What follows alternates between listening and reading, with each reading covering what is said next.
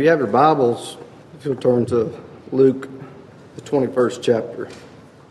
And I'll start reading in verse 12. This is Jesus speaking. And it says, "But before all these, they shall lay their hands on you and persecute you, delivering you up to the synagogues and into prisons, being brought before kings and rulers for my name's sake. And it shall turn to you for a testimony. Settle it therefore in your hearts, not to meditate before what ye shall answer. For I will give you a mouth and wisdom, which all your adversaries shall not be able to gainsay nor resist." I pray that you'll forgive me. As I studied this out this week, it was probably one of the most powerful demonstrations of the Spirit for me personally. And I ask God for that sometimes, that things that maybe get calloused to us at times, that He will take those calluses away from us and let us, for lack of a better word, feel His presence, His Spirit, just to be moved more. Amen. When we hear about mercy and grace and all the goodness of God. And I think if we really could wrap our minds around it, it would probably be very difficult to compose yourself, to put together a sentence. But we do go callous to it at times, and maybe the Lord has answered that prayer this morning. And I think that was evident with Brother Steve's prayer, and hopefully with my studies this past week. But in Luke, the 21st chapter, we see the Lord giving His apostles something that at the moment they probably do not need, but they will need it desperately in the future. And it's something that will be very powerful to them. It will be something that is very powerful to all those that witness it. And it's something that still lingers today that we draw strength from. And as He gathers some of His apostles together there, He gives them some very scary, fearful news and what lays in wait for them during their ministry. And He tells them that there's going to come a time that they're going to lay hands on you and they're going to persecute you. They're going to deliver you up and they're going to put you in prison. They're going to bring you before very powerful, intimidating men who, with the stroke of a pen, can have your head taken off. And they're going to do that because of your faithfulness to me. But notice verse 13. And He says in the midst of all that, well, it would be a very difficult time for you, a very scary time for you. He tells them, it shall turn to you for a testimony. And that's what I want to speak to you for just a few minutes this morning about. The word testimony there means something evidential, something with some evidence to it. And He tells them in the times that it gets very difficult, and for my name's sake, you are taken before these mighty men, and they're going to do things to you that should make you very afraid, should make you want to leave and quit and run and to leave my name behind. At the end of all of that, it's going to become something that the Lord qualifies as evidence. Now, we walk a lot by faith because the Bible tells us that we walk by faith, not by sight. But He says, I'm going to give you through these times some evidence. And then He gives them something very precious to them, and He gives them peace. And He says, when you get in those moments, between now, when I'm telling you this, and the time that this actually comes to fruition, don't rack your minds and worry in your minds about how you're going to handle that. Don't fret about it. Don't sit down practice what you're going to say. Don't stand in front of the mirror and rehearse what you're going to say when you're standing before those kings. Because to me, that would be a very large burden. Like, Lord, what am I going to say?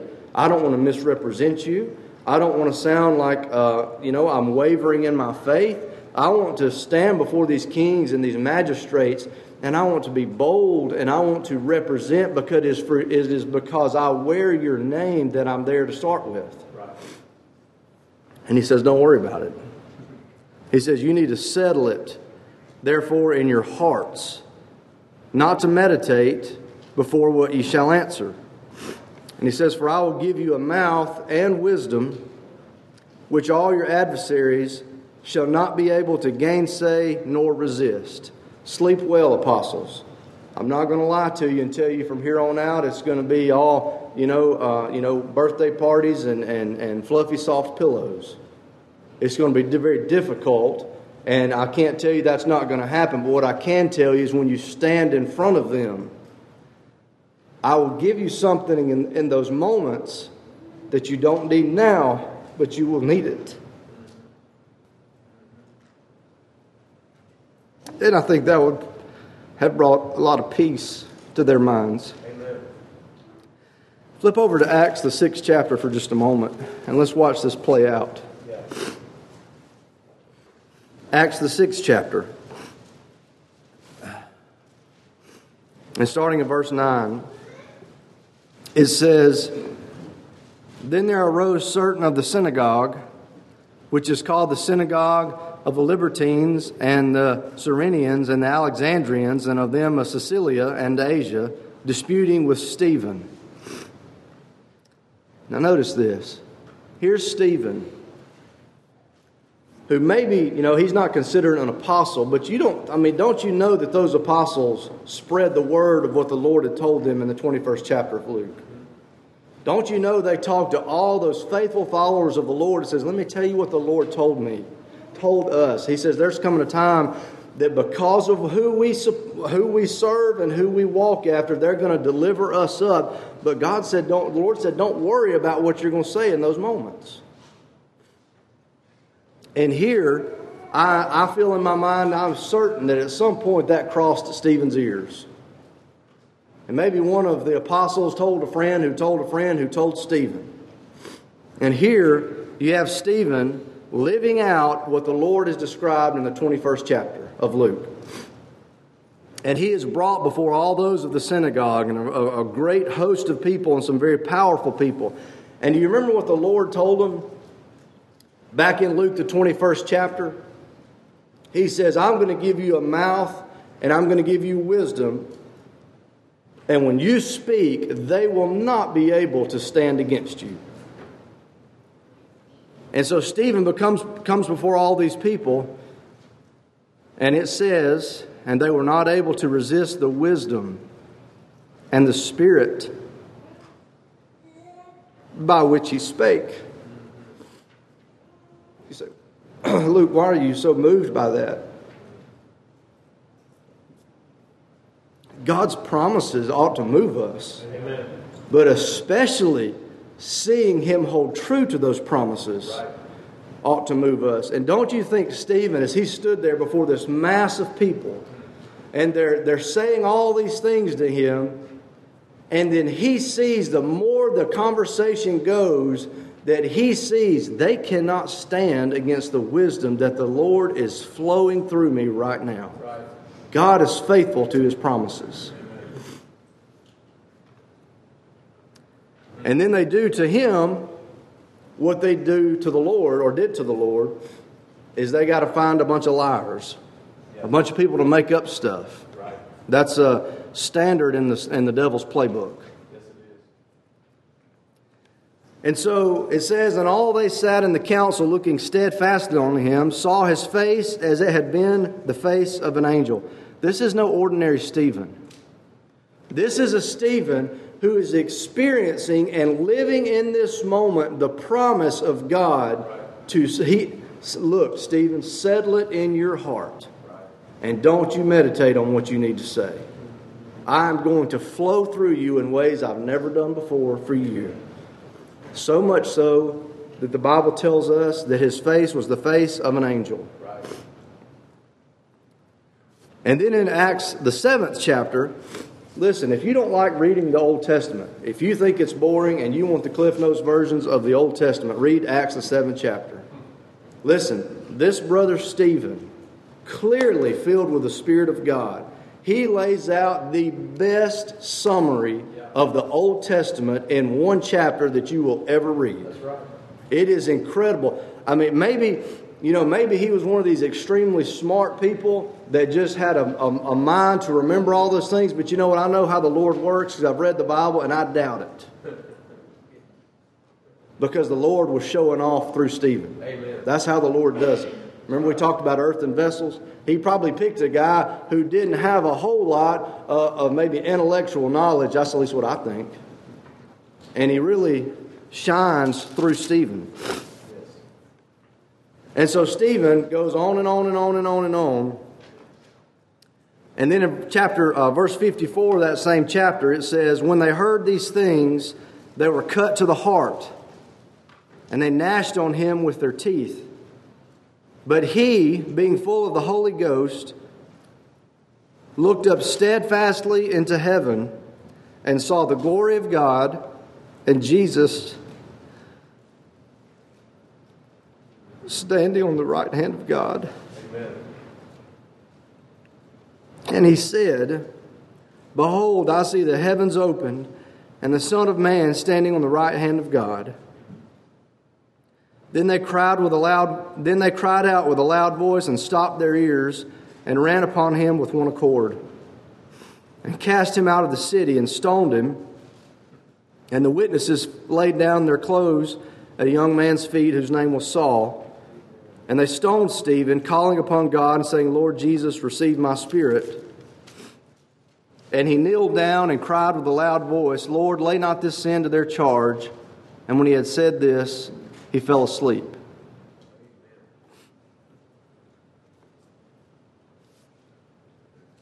Have you ever been so focused on something that things that would normally cause you a lot of discomfort, you don't even notice?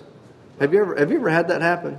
Yeah. I have. I've been out working in the yard or in the woods before, and I've been so focused on what I was doing. I go back to the house, and Tiffany or the kids will be like, look at your arms. And there will just be scratches and blood all over, and I never felt them. Because I was so focused on what I was doing. If you notice, in Acts the 7th chapter, as these people drag Stephen out, and they begin to stone him. Before they stone him, and the main reason they stone him is because he declares something that he sees, and they can't stand it. They already don't like him. But they really don't like him when he says, I see the heavens opened up and the Son of Man, not kneeling, not sitting, standing. Amen. You can make your own conclusions about why you think he was standing. I think he was standing because of the same reason we stand when we're in awe of something. And so they take him out of the city, and he is looking up at Jesus, standing at the right hand of the Father. And if you'll read this, and you'll notice, he took a stoning standing up. He was stoned while he stood. He wasn't tied up. He wasn't laying on the ground. He was standing. Why? How can you stand when stones are being pummeled at you? It's because you're so focused on something that these other little things don't even register with you. Amen. Now, his physical body obviously eventually gave in to this. But it says they stoned him, and right before he dies, he kneels down. Amen.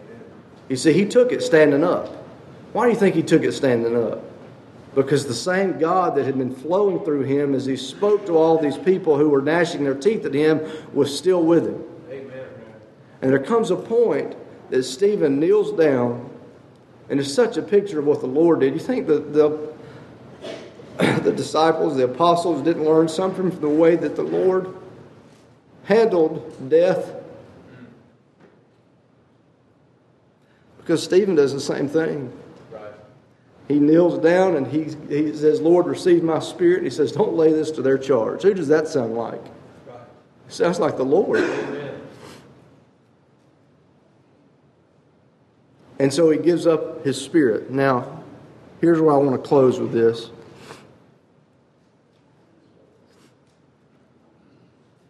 Peace is a valuable thing to us. And it is a wonderful gift that the Lord gives us.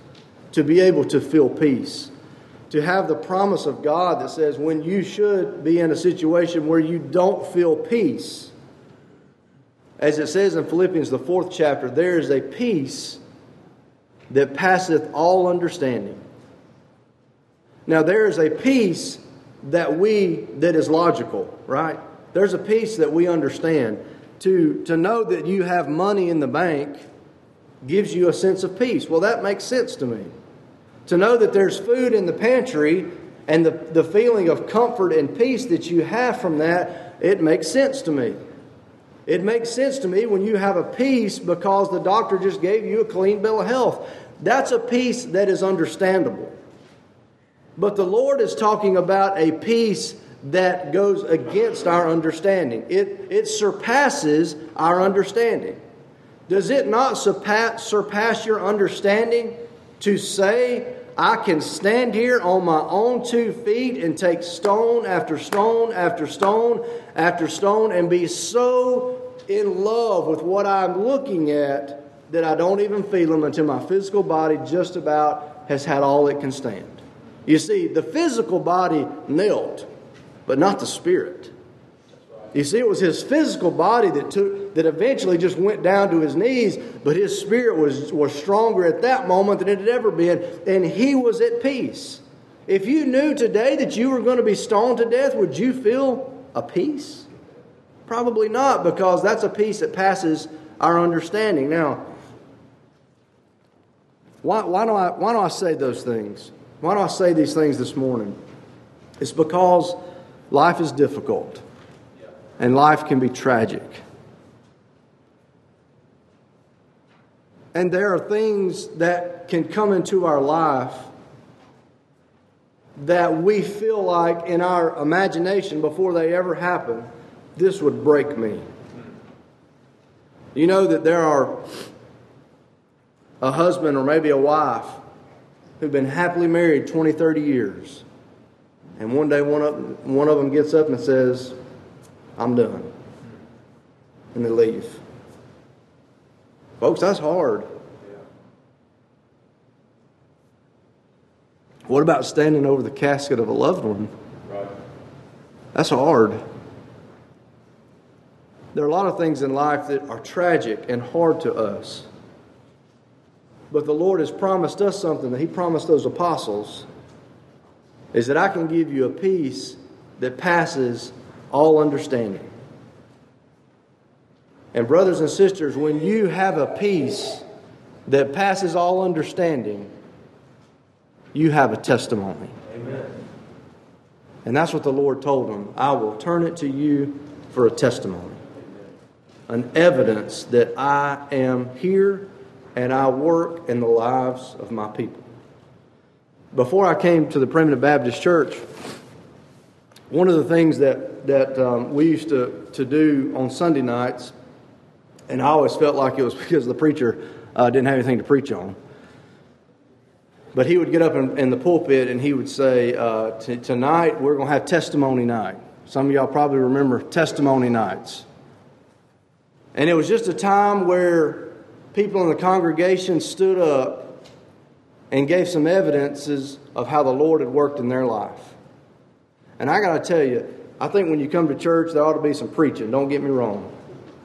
But that was some of the most moving, most powerful times is when I heard God's people stand up and testify, give a testimony of how He had given them a peace when they shouldn't have had a peace. Or how He had delivered them when they expected no deliverance. And maybe we don't do that enough in our daily lives, is just stand up and say, let me give a testimony of what the Lord has done for me. Because the Lord has been good to us. Amen. You may not need a peace that passes all understanding right now, but I bet you will before you lay your head on your deathbed. And in those moments, you ever seen a mom and a daddy lose their child, and you cannot wrap your mind around how are you even standing up? Or the spouse the person whose spouse left him, how are you even functioning? It's because God is true to His promises. And He gives us a peace that passes all understanding. I hope that's been encouraging.